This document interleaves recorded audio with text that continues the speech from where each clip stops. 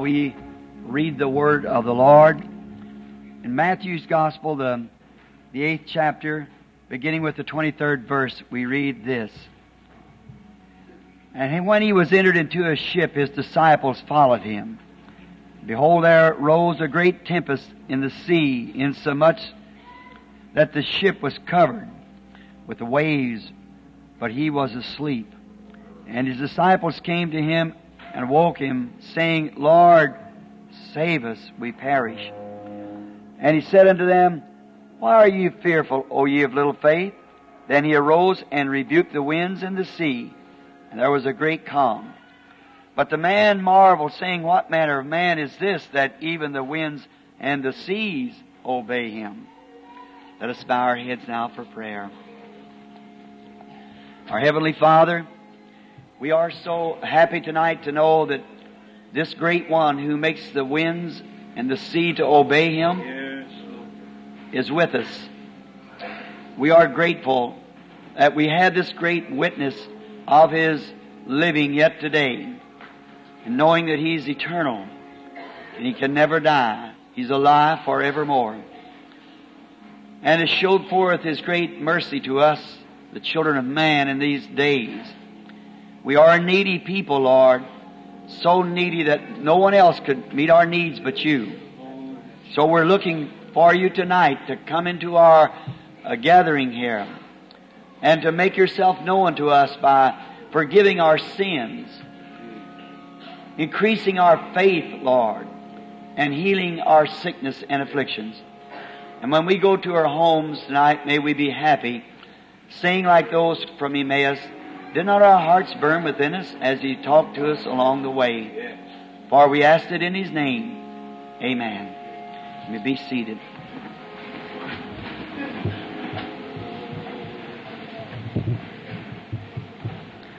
I'm almost like Zacchaeus. These things are always too short for me. And I want to speak to you just for a few moments now before we pray for the sick. Thanking you for your fine cooperation and believing in spirit last night while we were speaking, trusting that it'll be a great outpouring of His blessings. Always remember what we're here for is to try to increase your faith in His presence that you might receive that which you ask for. Then by faith you believe. Now remember, every redemptive blessing has already been purchased. The price is paid. There's only one way that you'll ever be able to receive it, is to believe it and to accept it. He's the high priest of our confession.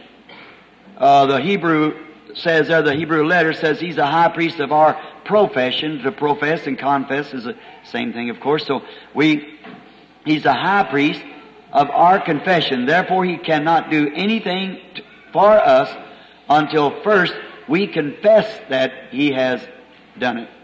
And then when we confess it, then He is a high priest, a mediator, to go to work on that and make it right.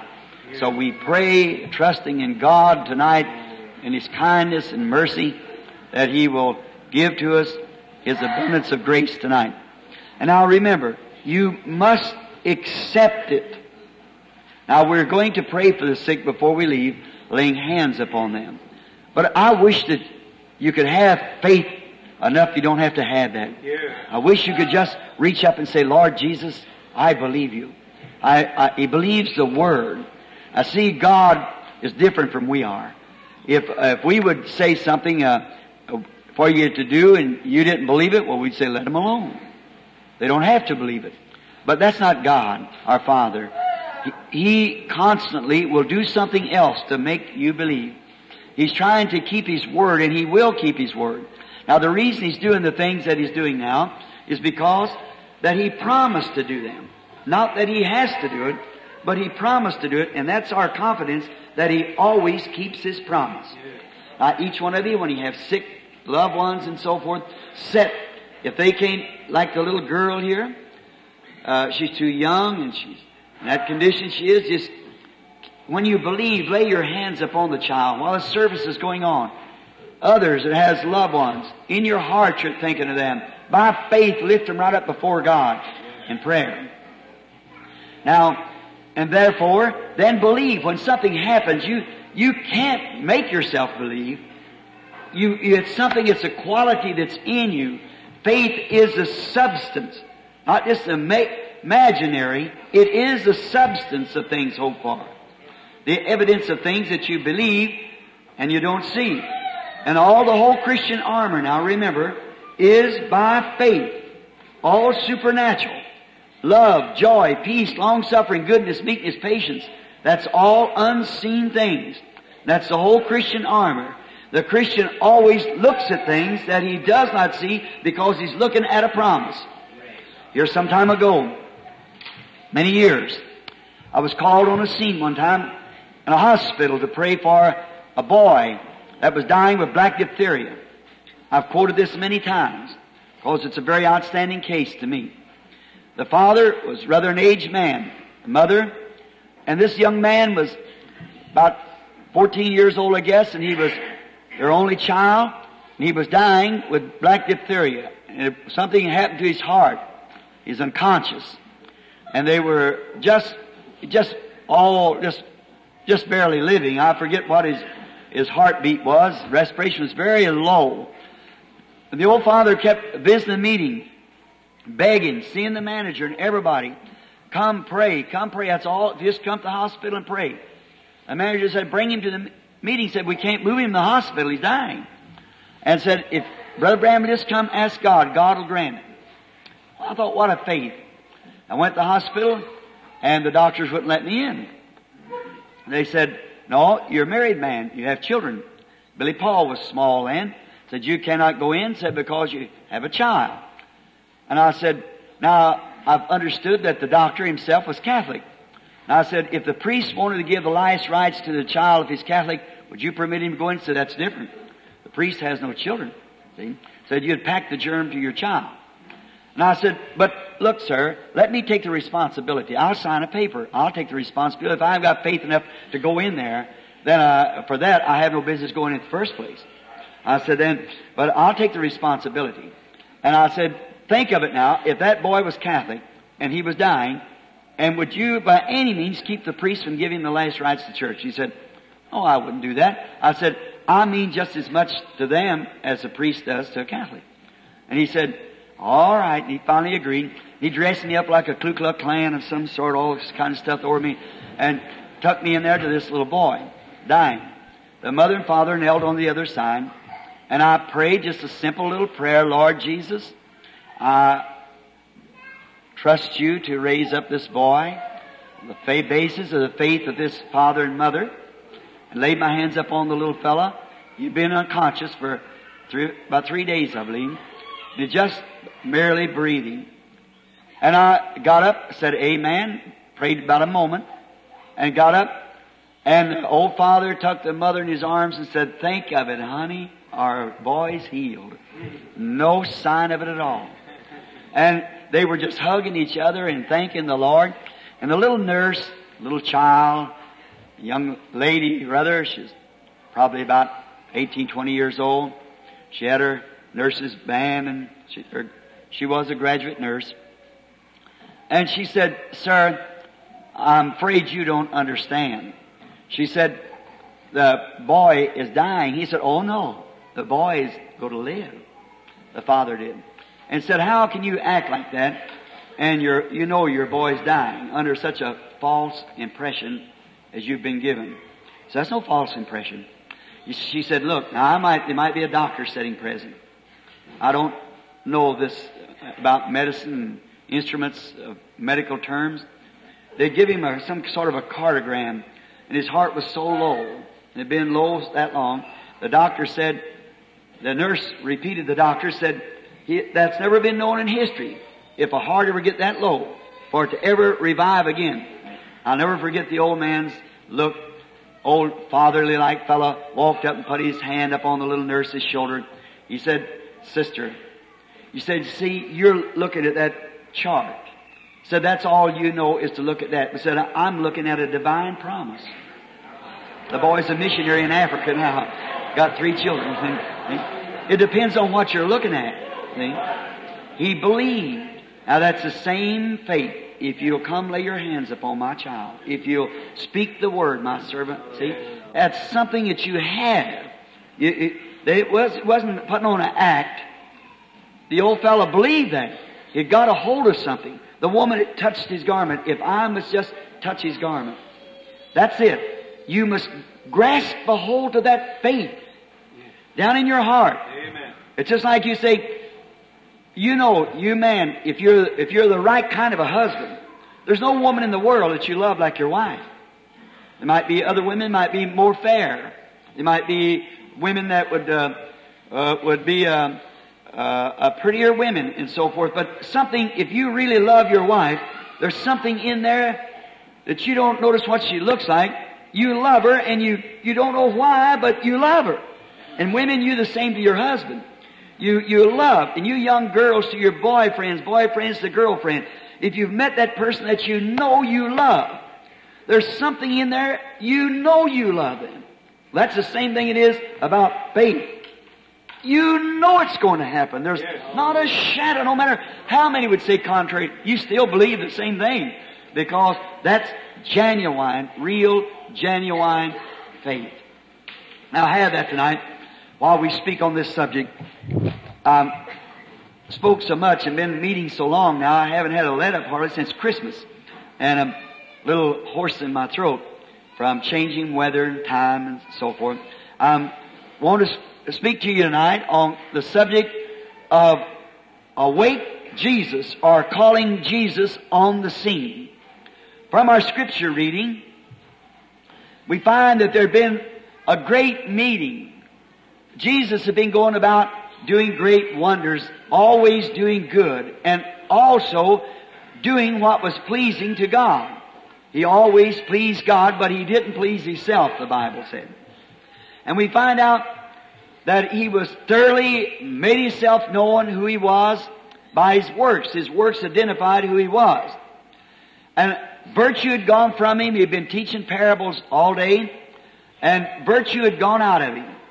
And He was going to cross the sea, across over on the other side. By being what He was, He knew there was a great job ahead on the other side. And He was very tired.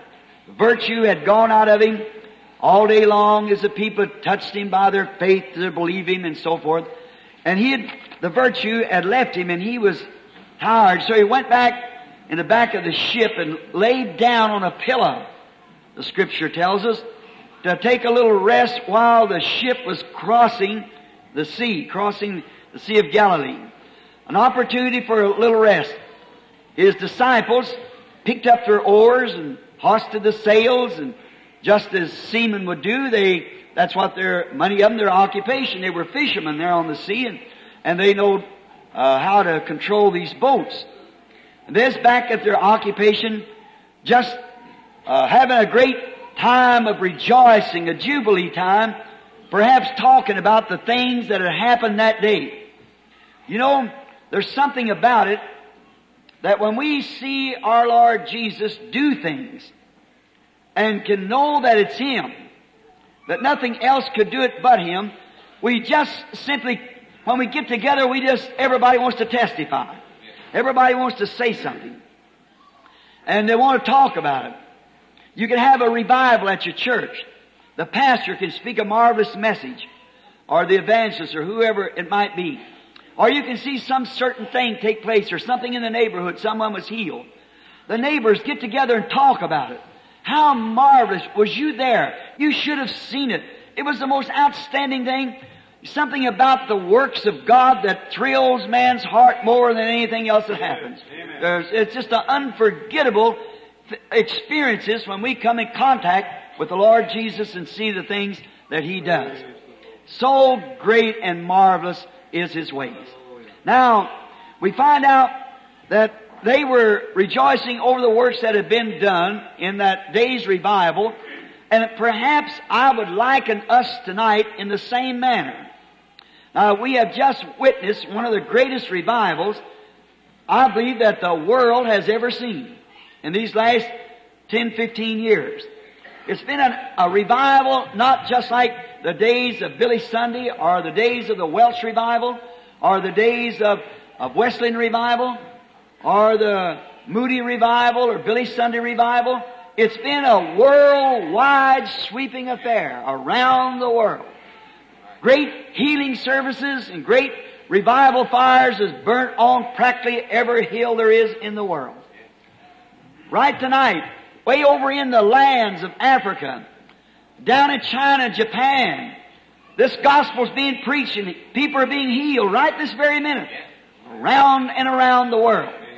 It's been one of the greatest revivals because I believe it's one of the last revivals this world has seen. A world-sweeping revival. But now, in the last few years, it's quieting down. You don't notice the enthusiasm in the people that used to be. I remember having the privilege by the Holy Spirit to spearhead that revival. It started when that angel of the Lord appeared on the river and said that about many years ago. And to see it happen and see it set ministers' hearts afire everywhere, revivals broke out. Why, you could just simply walk into a building and the people just get up out of their cots and stretchers and walk away healed. Hallelujah. You didn't even have to say one word, just being there. That's all it taken. I remember one night in Vandalia, Illinois, walked into the meeting and no more had been in the meeting over 5 minutes. And there wasn't a feeble person around the place anywhere. Wheelchairs pushed out and piled up. Blind was seeing, deaf and dumb speaking, and it just simply, the Spirit of the Lord was present and it just healed the whole group of them. Now that's when you can do something. When revival is going, but let that revival fire die down, then you can hardly, the people are still Christians, but they're not revived into that spirit, that great atmosphere that does something. It's just like in a forge, in a blacksmith shop. You've got to get the iron hot before you go to pounding it on the anvil. If you don't, you'll never straighten it out. That's what it takes to have a revival, is everybody under the heat of the Holy Spirit that's brought down the powers of God in a revival moving. Then there's prayer meetings going day and night, every minute, everywhere, while the people wouldn't even leave the grounds. I remember in Jonesboro, Arkansas, when I first started about my third meeting, first in St. Louis, and then at Corning, then down to Jonesboro, the paper stated 28,000 people in the meeting. For 20 or 30 miles from the city was just tents set up. You couldn't get a farmhouse to stay in. The little city of Jonesboro. And people coming for miles, packing lanterns, walking through the jungles, catch a bus and come. I sat out in the wilderness one evening praying before the service started, and I seen young ladies coming with their shoes and stockings under their arm. Then before they get down there, stop and brush off the dust from their feet, put on their stockings and shoes and go into the meeting. And I seen them lay their sick children under old cotton trucks and stay there day and night. Whole papers and canvas over them while it was raining, storm a blowing, not leave their place, waiting just to get inside the building. There's where the blind was seeing, the deaf was hearing, and the ministry tonight is 100 miles beyond that. But the revival fires has died down. See the people walk up there and say, just point your finger and say, well, do you believe, brother? That's all. He's out and gone. That's all it had to be done. They believe the revival is a moving. Now, these disciples had seen that, and in an amateur form, they were living the joy while Jesus was resting of what they'd seen done that day. And I think the revival's doing something like that. That we're now just living in a quietening time while He's resting, maybe between the meetings or the revival and His coming. And we are rejoicing over the things that we have seen done during the time of this revival. Great, wonderful works. No matter what the world says, we've still seen it done. It's a statement. It's a fact. It was done. They must have took an opportunity while the sales was going along pretty well to talk about Him, about His acts, about His claims, about His Messiahship. Many of them, of these disciples, might have spoke of what they had seen done one to another. just like we do during the time of the revival at Shreveport, during the time of the revival at some other town. We'll talk about it. Now that's the way they were doing. Maybe it was Simon, as we talked about last night, saying, well, when Andrew told me about him, I was just a little bit skeptic. But when he told me who I was and who my father was, that took all the guess out of me. I believed it then. It might have been that Philip might have said some of the other way. It might have been Andrew. Says we talked about the lady at the well last night. Might have been talking about her when they said something like this, brethren, you know, when my strange time was, when we went away to get some victuals and we come back, and we're standing outside the bushes and seen him talking to this ill-famed woman, we thought in our hearts, what if some of the priests would come up and see this, our master talking to a woman of this caliber? What would they say about him? And then we would remember how we knew that, had confidence in him, that it was for some purpose that he was talking to her. And then when he told her, go get your husband and come here, and she said, I have no husband. How our hearts jumped, because we thought, there's one time there's a failure. Jesus had told the woman that she had go get her husband when she had no husband. You remember the look that we had on each other's face as we marveled to think that all the confidence we had in, and here it was dropped all of a sudden. Then we find immediately he spoke up and said, you've told the truth. For you've had 5 husbands and the one you have now is not yours. Then, when she recognized him then as the Messiah of God, and said there that we know that Messiah's coming, you must be a prophet, for we know when the Messiah cometh, he's going to do this. And the testimony in that city, that woman's testimony had bearing on the people of the city.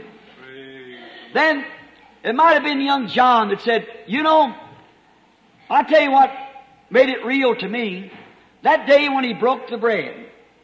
Now, we was all hungry and he went out into the wilderness and we couldn't find him. And there we met him and all the multitudes came around. And the first thing you know, we find him saying, send him away to the city to get some food. And he told us to feed a man. And he got those 5 biscuits and 2 little fish. And he broke that bread. And I noticed his hand. When he would reach back for another piece of bread, that biscuit is grown out again. And then when he reached back, put it out in a plate and reached back, that fish is grown out again. Not only the regular fish, but it was a cooked fish. Yeah.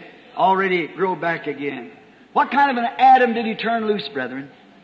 Cooked fish, cooked bread, bypass the growing. We know he's the creator, but here he's making creation of already cooked fish and cooked bread.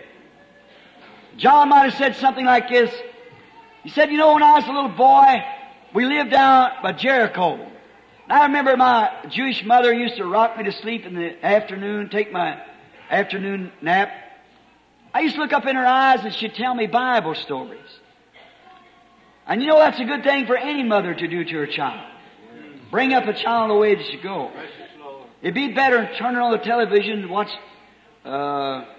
some of these here things that goes on the television. It'd be better off if you read him a Bible story, because it's impressing his little mind.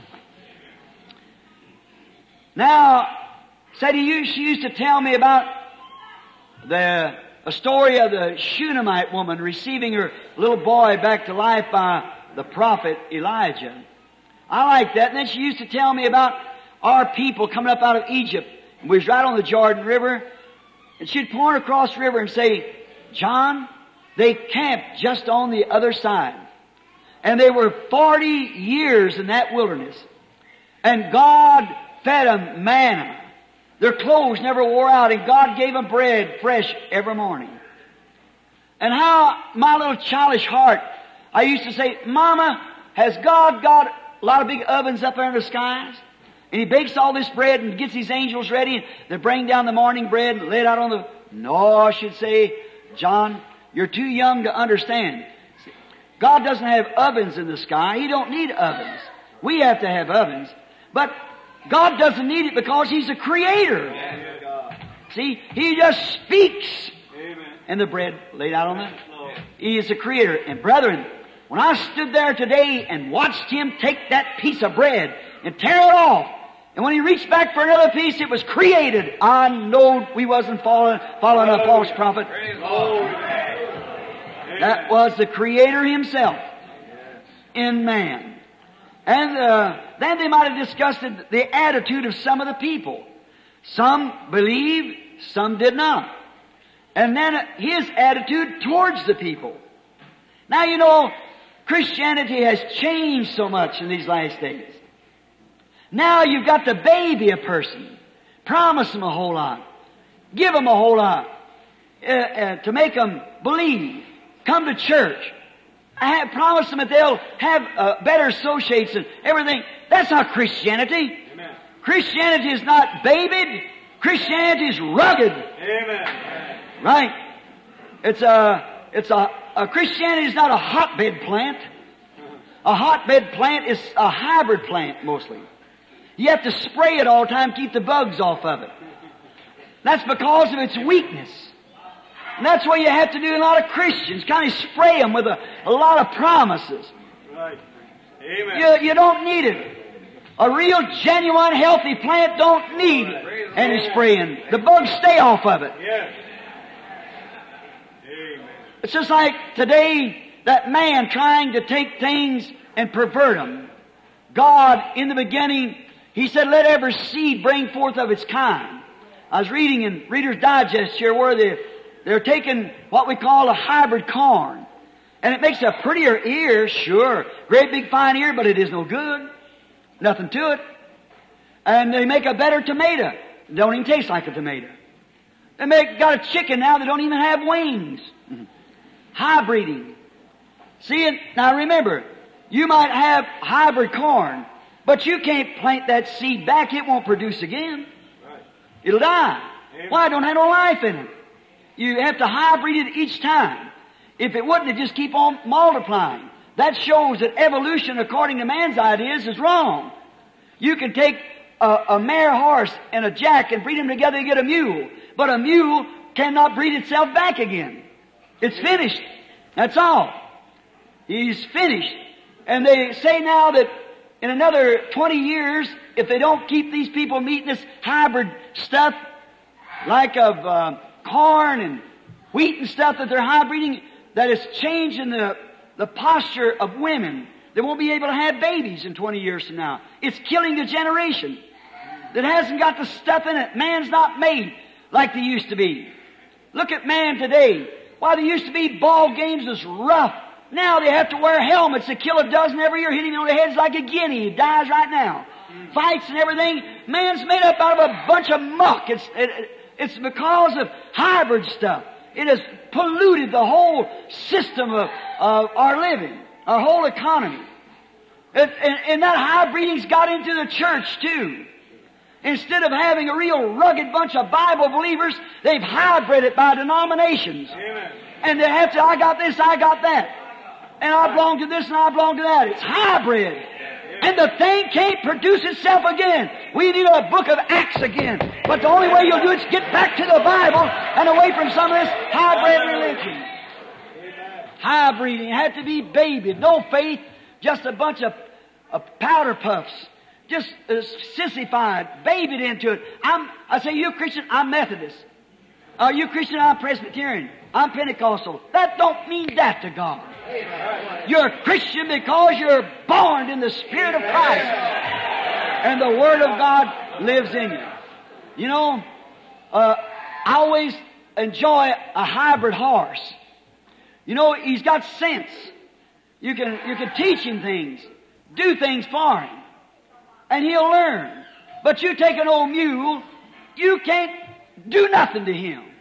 He's just a big old long-eared donkey. He sits there and you can talk to him, he'll stick his ears out and honk, honk, honk. See, he's just a hybrid. Puts in mind a lot of these so-called Christians, hybrid donkey religion. You tell them Jesus Christ is the same yesterday, today, and forever. They say, I don't believe it. See, so you can't never teach him nothing. He's gone anyhow. Right. My church believes it this way, mine believes it that way, but God's Word says He's the same yesterday, today, and forever. I like not a hybrid Christian. I like a pedigreed horse. He knows who his papa was, who his mama was, who his grandpa and grandma was. He knows all the generations all the way back. Yes. So does a pedigreed Christian. Yes. He knows who his father is. He come from God. He's the Word of God. He's the same as he ever was. Yes. He's a real pedigreed product of God. The Word of God is in him. Jesus Christ manifested himself. Bunch of unbelievers. Jesus wanted to shake off a bunch of parasites one day. He had too many following him. He had his disciples. Then he had the 70, the ministerial association. Then he had the congregation by the thousands. And then he made this statement. He said, except you eat the flesh of the Son of Man and drink his blood, you have no life in you. Amen. Now what do you think a medical doctor would say sitting out in the congregation? What do you think a sensible thinking man would? What we call sensible thinking. He never explained it. He didn't have to explain it. Why, the doctor said, get away from that fellow. He's crazy. We'll be human vampires. Drinking the blood of a man, eating his flesh. And the congregation, I imagine the priest said, this is the time. Here's where we come in. Out we go. We'll never attend another one of the meetings. Away they went. Then he got all them away from him. Then he turned around and he said to the 70, he said, what will you say when you see the Son of Man ascending up into heaven from whence he come? Now them 70 said, the Son of Man ascending up from whence he come, why, he had us at the very manger where he was born. We know his mother. We've seen the clothes, the swaddling cloth he was wrapped in. He was born down there in Bethlehem of Judea. He was brought up over here in Nazareth. There's his brothers, his sisters, and all of them with us. And then he said, this Son of Man ascended up. Now, he didn't explain it. That's right. He just said it. Amen. Amen. Now, they couldn't explain it. They couldn't fix it out in their mind. Well, they said, here's where we come in. So they went out. That's as much as they could stand. They still have the same groups. Yes. That's right. We still have them. We notice. Then he turned, remember, those disciples couldn't explain that either. But they had faith. Yes. Then Jesus turned and looked to the 12 and said, will you go also? Then Peter made those notable words, Lord, where would we go? For we are fully persuaded. We know that you have the word of life. And you alone. See? They couldn't explain how he's going to eat his flesh and drink his blood. They couldn't understand how he's going to send up where he come down from when he was born in Bethlehem. They could, but see, faith don't know no failure. It's anchored. It stays there. No matter what anything says. It stayed there. They were ordained to this life. And they stayed there. Now, those different kinds. Some believed. Some said a man never spoke like this.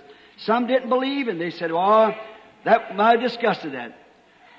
Some said a man never spoke like this man. There's something strange about him. What he says, he's able to back up. Well, they did say that, said he don't talk like a priest. He doesn't talk like a rabbi. For what he says, God backs it up. He vindicates what he said. Oh, my. It must have been young John then said, think of it. We have him with us right now. What a comfort that must be. What a security. What a security it ought to be to us. Yes. Amen. I'm a missionary. Round and around the world. And I've seen all kinds of religions and all kinds of gods that they have, the heathen gods. The Mohammed, the Buddha, and Sikh, Jain, or whatever more. And the heathen gods, the tribesmen. But every one of them, there's none of them right but Christianity. Every one of them, their founders are dead and they got the grave where he was buried. But Christianity is the only one's right because our founder died, buried, but rose again. And we can prove that he's alive. Amen. At the grave of Muhammad for the past 2,000 years nearly, there's been a white horse. Changed guards every so many hours, waiting for Muhammad to rise up from the dead and ride down the world and conquer it. But Jesus is already up from the dead. Been up for 2,000 years. And it's with us tonight. And then when we see the darkness and see the end of time, the way it is now, coming up to the hours that we're living, while we're sailing life's solemn main, where the stormy seas and the vessel can wreck at any time, these little lights can snap out like that. Or we might never leave this building tonight. None of us. We don't know what time death's a coming. And what a secure feeling it must have been to those disciples to know that the very Creator that had thoroughly identified himself to be that person was sailing with them. And what a blessed thought it is. What a blessed hope it is. What an assurance it is. And this dark hour at the end of the world's history, to know the Creator is sailing like Solomon with us. Safely tucked in. Bombs, whatever may come, let them ride, burst, blow, whatever they want to. It makes no difference to me. I'm sailing with the Creator. What a security while sailing these waters.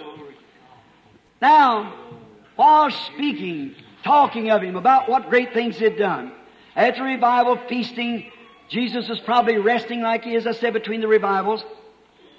And they had been so clearly identified to who He was. The people knew who He was. Of those who was blinded, but those who had a hold on the Scripture, because they know that the Scripture, God's Word, has been given a lot to each generation. And that promise of that age has to be fulfilled. And He fulfilled exactly what was supposed to be done in the time of the Messiah. He met every qualification. Then He was assured that He was the man. But you see, He was so common. He didn't dress like a priest. Amen. He had not an education as what we'd call education.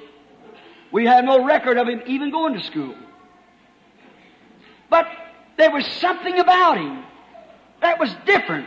And then He invited them when they couldn't understand. He said, search the Scriptures, for in them you think you have eternal life. And that's the thing that testifies of me. They tell you who I am.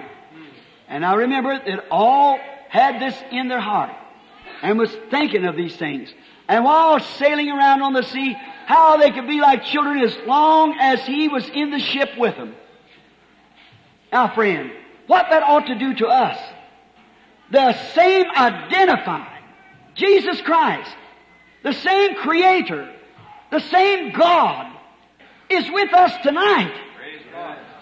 What a secure it is, what a feeling to know that His presence is here. Yes. Now, Thank you. we find right when they're having this great time, all of a sudden trouble arose. The ship rocked, the sails blew off, the water filled the boat. All hopes of survival was gone. Now, isn't it strange? Just like it is now as we're coming down to the end now. Isn't it strange? We can talk about how great He is. We can tell how great He is in our church when we testify. We tell our employers how great He is. We tell the people on the street how great it is. And when trouble strikes, we're frustrated. Yes. We just, Yes. the things that we've seen Him do, the things that we know He does, and just let a little sickness or a little trouble strike the home, watch what happens. All gone to pieces, all hopes is gone. Though they had seen Him do so many things, all forgotten when trouble strikes. Like now, we have seen this great revival. We have history of other great revivals. We have His presence. We know these things. And sometimes trouble sets in that we can't remedy. For instance, like now, we have trouble in our churches now. We have denominational troubles, arguments in our churches. We don't know what's going to take place. We see a great thing forming up there. All of us believers in the Bible see something's fixing to take place. There's nobody but what knows that. And all the churches are going to be brought into that ecumenical council of churches. Yeah. And when you do that, you're going to forfeit your great evangelical teaching of the Bible. Amen. And the Pentecostals are sympathizing with it, going right into it like a hog going to its slaughter. Right. Right. Ecumenical council. Many great Pentecostal leaders agreeing with them. I'm telling you, don't you never stick your neck in a thing like that. Amen. That's exactly what the Bible said would come to pass. There's the beast in the market perfectly. Everything's set right in order. And we see this and we wonder what's going to be the outcome of it. Trouble set in. And they forgot that the very one that they were talking about, the very Creator, was in the boat with them. Now you say, if I could think that, well, remember, we still have Him because He's the Word, always. Amen. In John 1:1, as we spoke last night, He was the Word, and the Word was made flesh and dwelt among us. And we still have His Word that directs us to His thoughts and His doings for this day. See, not the thoughts Moses had in his day, not the thoughts of the disciples, not the thoughts of Luther or Wesley or the Pentecostal age or any of those. We have the Bible here that tells us of what's going to happen now. Amen. See? We see the Pentecostal revival in the Bible, the Lutheran and all those church ages, we saw them. But we also have the Scripture here telling us what is going to be now. And that's God. God interpreting His own Word for this age that we're living in. He's His own interpreter. And yet we get frustrated.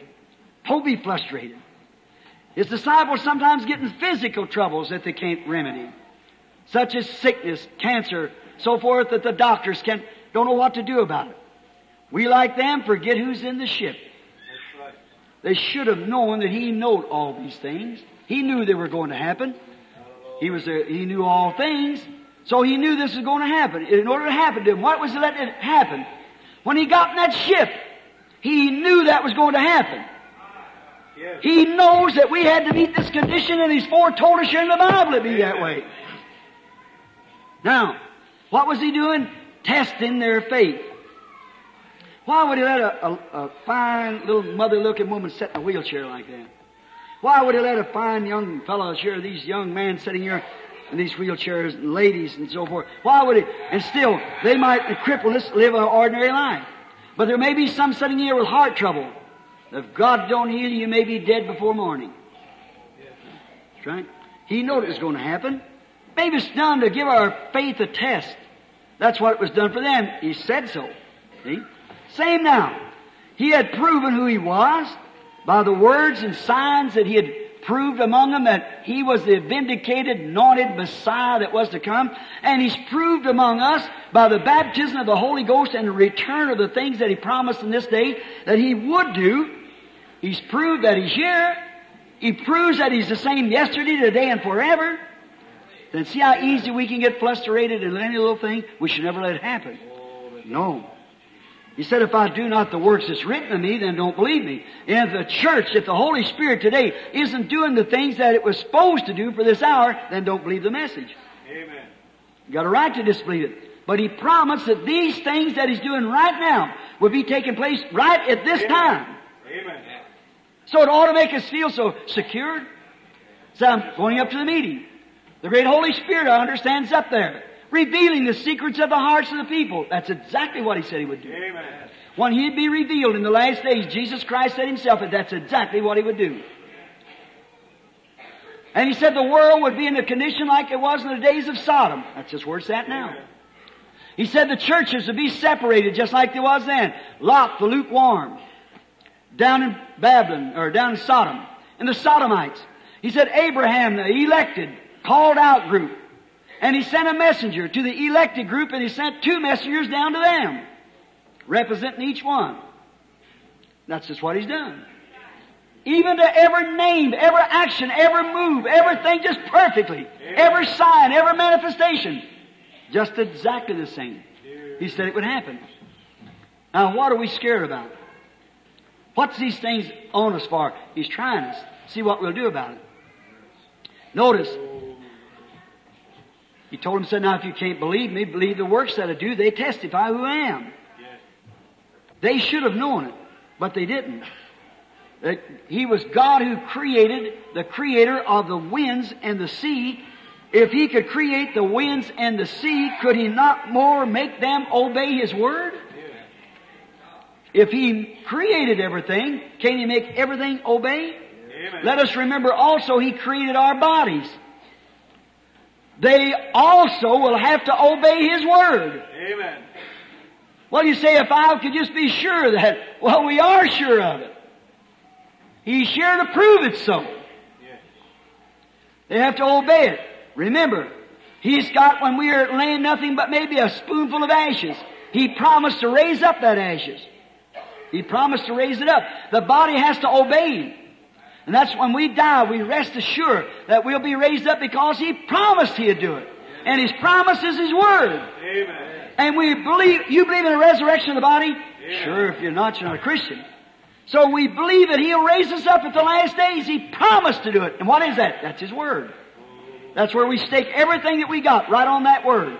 And then when it comes to the time that we see the Word being identified to be with us, then we're like the disciples in another case when they're out on the sea and they're about to sink again at another occasion. And they seen Jesus come walking on the water. And they got scared. They said it's a spook. It's scary. Afraid it was a spirit. And they cried out with fear. The only thing that could help them, they was scared of it. Yes. And so is it today. Amen. The very only thing that can help people, they're afraid of it. Amen. Oh, Lord. He said, fear not, it's I. He speaks. How would you know it was Him? He's identified by His Word. That's why He's identified the first time. That's why He's identified every time. By His Word. Notice, after these disciples found themselves at the end, it must have dawned on some of them that the Creator was still with them. I hope it does that to us tonight. For Hebrews 13:8 says He's the same. Then what did they do? They awakened Jesus. Go wake a Jesus. Wake Him. Call Him on the scene. He's very easy called.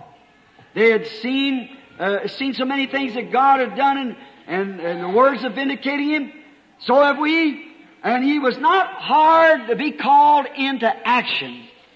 They woke Him up and said, do you care not that we perish? You say, how can we be sure of this? Can we prove it?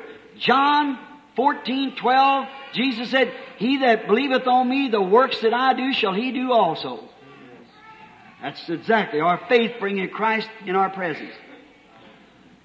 He said in Luke 17th chapter, in the last days when the Son of Man is being revealed, it'll be a time like Sodom and Gomorrah. We see that happening. He said before that time taking place, in Malachi 4, that there'd be a message go forth that would restore the people back to the original faith that was once delivered to the people. Yes. Always God's program to do that. And then the wicked would be ashes and the righteous would walk out upon their feet. We see all these promises. He's waiting right now for you, every one of you, to call Him on the scene. Yes. Call Him on the scene. That's where He wants to be. Hallelujah. Called on the scene of action. Notice, when you call Him on the scene, so then we say, let us wake Him. Then call Him to confirm His Word and the thing that He promised to do. The way we would know in the revelation of Jesus Christ in the last days will be like it was in the days of Sodom. He promised that revelation to the church when He would be revealed. So don't doubt, fear. He's the same yesterday, today, and forever. Yes. I heard a woman one time when I was talking about Him being so great. She said, there's one thing I have against your teaching, Mr. Branham. I said, well, thank you if you only have one thing. I said, I hope God only finds it that way. She said, well, you brag too much on Jesus. I said, I hope that's the only thing's against me. And I said, I don't brag enough on Him. She said, oh, yes you do. She said, you make Him divine. Is a woman that didn't believe that Jesus was divine. It's just Christian Science. And said, you make Him divine. Make Him God. I said, He's either God or the greatest deceiver the world ever knew. I said, He said, well, I can prove to you by your Bible that He was just merely a prophet. I said, He was a prophet, truly, but He was God also. Said He was a man and He was mortal. I said, that's true also. She said, on the road down to raise Lazarus from the grave, St. John the 11th chapter, said the Bible said Jesus wept. I said, that's true. She said, well, that proves that He couldn't be divine and weeping. I said, oh my lady, is that your argument? I said, that's a weak one. She said, I said, true. He was a man when He was weeping. But when He put his little body in motion, pulled his little shoulders back and said, Lazarus, come forth. And a man that had been dead 4 days and was rotting in the grave stood on his feet and lived again. That was more than a man. Amen. That was God. He was a man out here in this boat that night. When he's out on the sea where 10,000 devils of the sea swore they'd drowned him. That little old boat tossed about like a bottle stopper out there on the stormy sea. He was a man, tired, sleeping. But when they awakened him and called him on the scene, he put one foot up on the brail and looked up and said, "Peace, be still," and the winds and the waves obeyed him. That was more than a man. That was God. Hallelujah. He was a man. When he come down off the mountain hungry, looking on a tree to find something to eat, he was a man when he was hungry, but when he'd taken 5 biscuits and 2 fish and fed 5,000, that was more than a man. That was God in that man. Every person that's ever mounted to a hill of beans has been people who believe that. Right. Poets and what more. Believe that God was in Christ reconciling Himself to the world. And now Christ is in the church reconciling the people to God. He promised to do it. It has been written that He's the same yesterday, today, and forever. Do you believe that?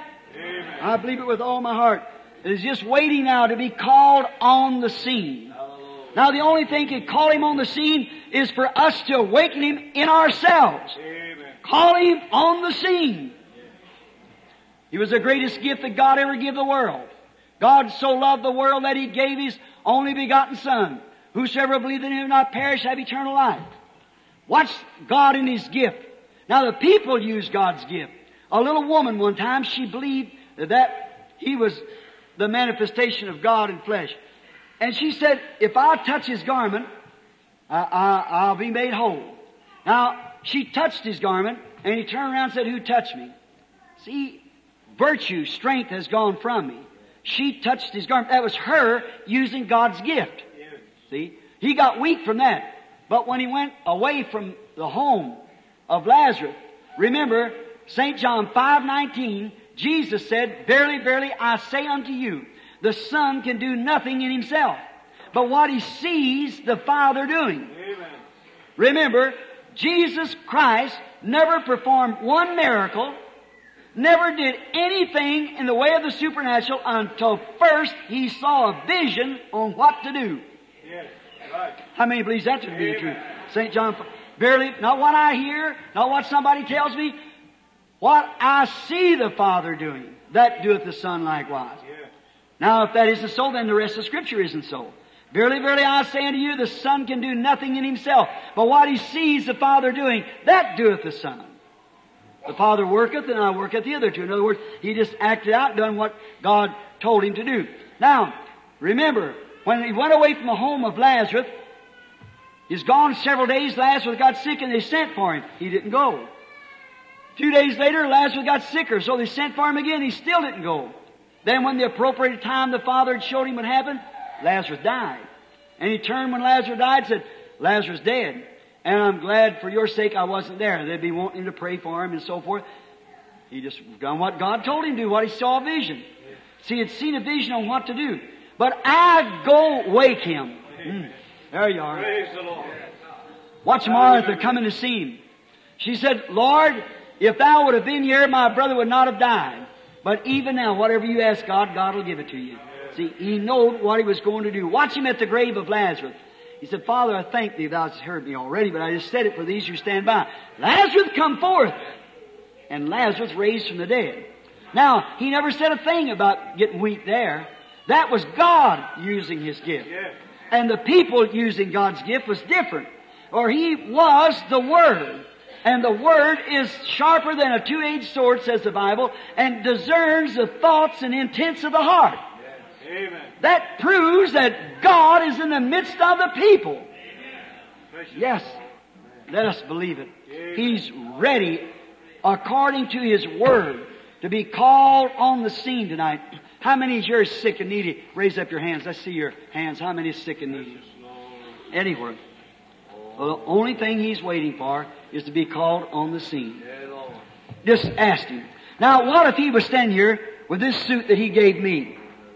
And you come up in front of Him and said, Lord Jesus, I want you to heal me. You know what He'd say? I've already done it. Right. He was wounded for our transgressions. With His stripes we were healed. He can't do it the second time. So see, He's already done it. You have to believe it. Amen. There's nothing you can do meritorial to anything to earn your salvation or healing. There's nothing you can do about it. It's a free gift of God. See, it's grace, a free gift. If I give you $1 million and you straighten up my tie, I didn't give it to you. You done something for it. See, God's gift is free. The only thing you have to do is believe it, that He has purchased this for you. It's already purchased. He did it for you. And there's not a man in the world. I don't know what you've had here in Baton Rouge. Everything's drifting the country. Impersonations, and that, we know that's just got to be that way. But when a man comes in and tells you he has power to heal you, he's lying. God alone can heal. I'm the Lord thy God who heals all thy diseases. He'll not share His glory with anybody. There's no man has power to heal. But there's man who has gifts to manifest God. Your pastor, pardon me, he can take God by a gift of a teacher. He can explain the Word, so you're bound to see it. If you got any eyes to see with, you'll see it. There's another, maybe some other gift. But there's always a gift that manifests the presence of God. And through there, you yourself have to believe it. A sinner might come here at the altar as a young man or woman at the age of 14 years old. And they bring you your meal shirt and you cry to the Lord until you were 90 years old. You'd never be saved. But you've got to first accept what He done for you. Amen. See? You've got to accept it yourself. Then, when you accept it, then He is the high priest, mediator, to make intercessions upon your confession of what you believe. Now that's the same thing by a gift this way. It's getting your own mind away from you. And then see what He says do. I see people come to the platform, they jump up and down and scream and say, "Oh, Brother Branham, I got all faith in the world." What are you doing up here then? Yeah. That's emotion, not faith. Genuine faith knows no defeat. It's already done. It's already over. God said so, and that finishes it, you see. God said so. Yeah. Now, it's the same thing anytime. When you really believe it, that touches Him. Now, that little woman that touched His garment, she said, "If I but just only touch His garment, I'll be made whole." And she did it. And when she carried out what her faith wanted her to do, touched it, He felt it. See? And He turned around and spoke to her. Now, He's the same yesterday, today, and forever. If you will just only believe Christ, believe Him, let your faith touch His garment, and He right now is a high priest that can be touched by the feeling of our infirmities. We all know that. And if He's the same yesterday, today, and forever, He'll have to act today as He did yesterday if He's the same high priest. Now, won't you believe it? It's to have faith in God. If I've told you a lie, then God won't back it up. If I've told you the truth, He'll back it. He's obligated to back the truth up. Jesus said, I have a witness, and the witness is God's Word, of course. The Scriptures testify of me. If they don't testify of me, then don't believe it. See? And if the Scriptures doesn't testify of what I'm telling you now, that He's the same yesterday and forever, then don't believe the Scripture. Because the Scripture said He was. And He promised these things for this last age. Remember, just at the end of the Jewish age, that's how He revealed Himself, Messiah. The end of the age of the Samaritans, He did the same. Now it's the end of the Gentile age. He's the same yesterday, today, and forever. Awaken Him in your conscience. Call Him on the scene while we bow our heads. Heavenly Father, just a word from You now will be sufficient. It'll be all that we need. Just a word from You. May the people clearly understand what the achievement, what we're trying to do, Lord, is to let them get the benefits of the Lord Jesus that they love and serve. May they do it tonight, Lord, because Your death was not in vain. You were wounded for our transgressions, bruised for our iniquity. The chastisement of our peace is upon it, and with the stripes we were healed. I pray, God, that everyone in here in divine presence will understand this and will get the vision and will be healed for the glory of God. Through Jesus Christ's name, I present myself with this congregation to His honor and glory. Amen. I'll be real reverent just for a few minutes. Now, just a word from Him would mean more than all I could say, or all anyone else could say, because it's Him doing it. He is the one. He's the doer. And we are trusting that the Lord Jesus will grant these things to you. Now, each one. Now, let's see what time. I didn't know it was that. I tell you, to get out your own time, what we're supposed to, we haven't the time to bring up this line. Let's call it right in the audience. Now, let's just take the Scripture just a minute. Now, the Bible promises in this day that the repeat of Sodom and Gomorrah will be repeated. How many believe that? Now, raise up your hand. The Bible identifies that. Now, and then, what was that at Sodom and Gomorrah? It was God in the form of human being. And the way that Abraham knowed it is when he said, why did Sarah laugh in the tent behind her? Why did she doubt it? The words that he had spoke to be so.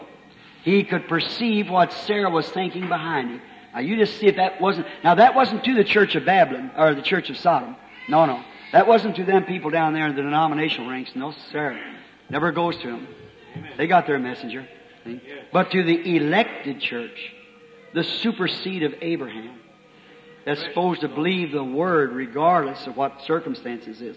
Abraham called those things which were not as though they were. God said so, and he believed it. Amen. Now, friend, I know that God's obligated to this Word to keep it. Now, I want you, wherever you are in the building, to set reverent for a few moments, wherever you are, and believe. Just believe with all your heart. Now, if I could heal you, if I could heal this little girl that my heart goes out for her, if I could heal that little thing laying there, I'd crawl from here to the North Pole if I could to do it. Anybody's got any human feeling, but I could no more do that than nothing. Maybe some of you there won't live but a little bit with a cancer. If I could heal you, I wouldn't be fit to stand on this platform if I could do it and wouldn't do it. I could. My heart goes for you. I'd do it if I could, but I can't. There's no other man can do it. That's right. But you see, Jesus has already done it. Amen. And He's only trying to get you to believe that. But I feel sorry for the people. There's been so many things that just blinded them this way and that way to poor people like sheep without a shepherd hardly. They don't know what to do. One says this and one says that. Don't think what man has said. Days of miracles is past. There's no such thing as baptism of the Holy Ghost. And remember, Peter said on the day of Pentecost, the promise is unto you and to your children and to them as far off, even as many as the Lord our God shall call. Jesus promised these things would happen in the last days. That God would return in the form of human flesh, like you and I here tonight. Amen. And would work that same thing just before the world would be destroyed. And the world would be like a Sodom. See? Now we got the Sodom condition right. Every position, every person, everything's sitting just exactly right. Now can our faith come to that? Can't we call Him on the scene? Call Him on the scene. Your faith is the only thing can do it. Now you believe with all your heart, each one of you now. And I want to ask you something. Without any prayer cards, without anybody up here, if that great Holy Spirit will come down here and by the anointing of you and the anointing on me, and will identify that Jesus Christ is working in among us like this, what more could He do? There's not another promise in the Bible above that. That's a supreme promise. How many knows that? Sure it is. It's the last thing to the church age. The Jews in the time of the tribulation period, they have a visit back there, but not to the Gentile church. This is the last thing promised to the Gentile. It's true. See, as the Gentiles down there, Sodom was going to be burned, and here's the bride, which was the royal seed of Abraham, being the bride called out from amongst the Gentiles. That's their ending sign. It's all of it. Mark it in your book. I'm an old man. But just mark it in your book and see if it comes to pass or not. See? You're at the end now. When, I don't know. I'm looking for Him today. If He isn't here today, I'll be looking for Him tomorrow. If He isn't there tomorrow, I'll be looking the next day. If He isn't here this year, I'll be looking next year for Him. I know He's coming. I don't know the minute or hour, but But I know everything's fulfilled, ready for the rapture. The church is called out. It'll be a secret going, just vanish, and that'll be all. The world go right on just the same. People preaching and people thinking they're getting saved just exactly like they did in the days of Noah, so forth. Noah entered the ark and people went right on. The world turning just the same. Think of it. And eternally lost. Thinking they're saved. Some of these days, I'm going to bring a big tent in this country and pitch it up here so we can have afternoon services and instructions so you can understand these things better. Get all our brethren together so we can have services. Now, if Jesus Christ fulfills His promise, then we are obligated to believe Him. I want you all, each one of you, just to have this simple, childlike faith to believe Him. As you just kind of start with your heads bowed and start praying, saying, Lord Jesus, now I know that this man doesn't know me. And I'm needy. And we're told that you're a high priest that can be touched by the feeling of our infirmities. If you'll just let Him, if I can touch you, speak through Him, Lord. That I know it's you. I know He doesn't know me. And that's out there in the audience, just a mixed up audience of belief, unbelief, make-believe, sinner, saint, all together. Now you must believe. Now, if He will do this from this audience here, I want each one of you in here say, Brother Branham, I know that has to be Him. It's looking upon the congregation as He did then. I want you, if you really will believe, I want you to raise your hand and say, Lord, I'll accept it with all my heart that I believe it's Christ Jesus according to His promise. All over the building. God bless you. That's fine. Oh, it's just too bad we haven't got a month to be around here. See, I'm new to you. See, it's hard. You just keep believing. It's a light. God is light. We know that. Pillar of fire. And now you just pray and touch it. And may the Lord Jesus answer.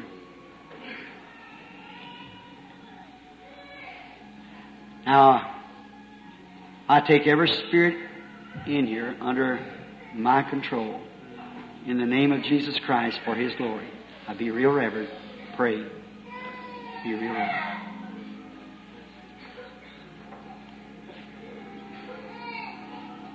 Now, here it is.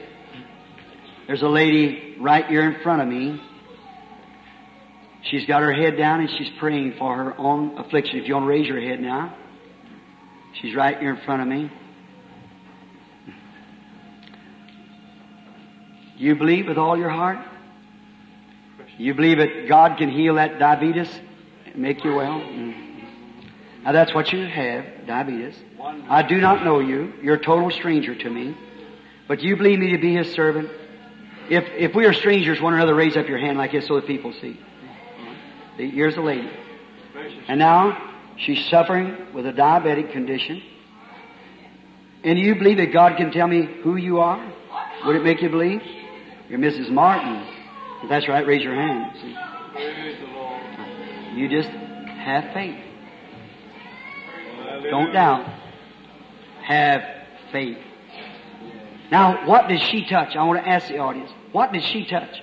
There's a woman with her right hand up in mine too, before God. See? She touched something. Just a simple little woman. Actually, to tell you the truth, I used to see if this is her. It surprised her. She didn't know she had that much faith. Faith is not something you manufacture. It's something you have. Right? She's surprised. Even right now, the woman feels different than what she did a few minutes ago. She knows something has happened to her. Here, don't you see that light right here? Sit right here over this woman right here. Right back here. She's suffering with she's got her head down, she's praying. But she's suffering with trouble with her back. If she'll believe with all of her heart, she can be healed of that back trouble. Sure, she's going to miss it, as certain as anything. See, her prayer's still moving on. Lord, help me. Mrs. DeVille, it's you. That's grace. The woman was praying, wasn't even thinking, didn't hear me say nothing. Now you asked her if she knows me. That's who she is, and that's what her trouble. So what does she touch? That's the vindication of Jesus Christ. The Word discerns the thoughts that's in the heart. You believe? Just have faith. Pray anywhere. Just believe. That's all you have to do. Just believe. Just believe I told you the truth. Now, I'm not He. I'm just His servant. Just His servant.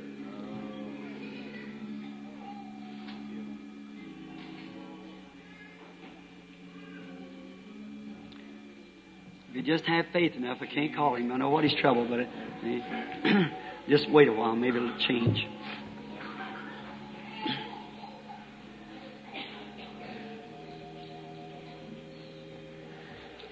Certainly not impossible. But you got to move out of that bracket. He can't believe for himself. Got to believe for him.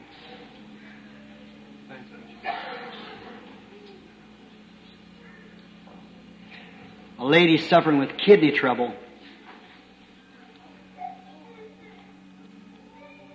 She isn't from here. She's from Mississippi. She believed with all of her heart God will heal the kidney trouble. Mrs. Palmer, if you believe with all your heart, you can be healed of it. It's left you. Turn the light over. It's gone from her. Have faith in God. Don't doubt. There's a lady sitting right next to her. She's suffering with arthritis. Do you believe me to be God's prophet, lady? You do? You believe if God would tell me who you are, will that help you to believe? Your name is Mrs. Meadow. You believe with all your heart now, you can be healed too. That caught fire to a lady next to her. She's sitting there also. They're going right down the line. A lady sitting there, she's suffering with, next to her, suffering with a diabetes, a sugar diabetes. They want her to go to the hospital, but she refuses to do it. She's got a son she's praying for also. That son isn't here, but do you believe God can tell me what's wrong with that son? He's got heart trouble. You believe and He'll heal you. You believe God can tell me who you are? Mrs. Duffel. D-U-F-F-L-E-E. That's right. Is that right? Raise up your hand. With your hands, all right. Now you believe and you can be made well too. Praise the Lord. Do you believe that that's the same thing that you believe that Jesus Christ's presence is here now? Amen. How many accepts that? Oh, what a security. What a security. See, what did you do? You awakened him. You brought him on the scene. Here he is on the scene. I don't make any difference what the boats are saying. Remember, he can say, peace, be still. Do you believe it with all your heart?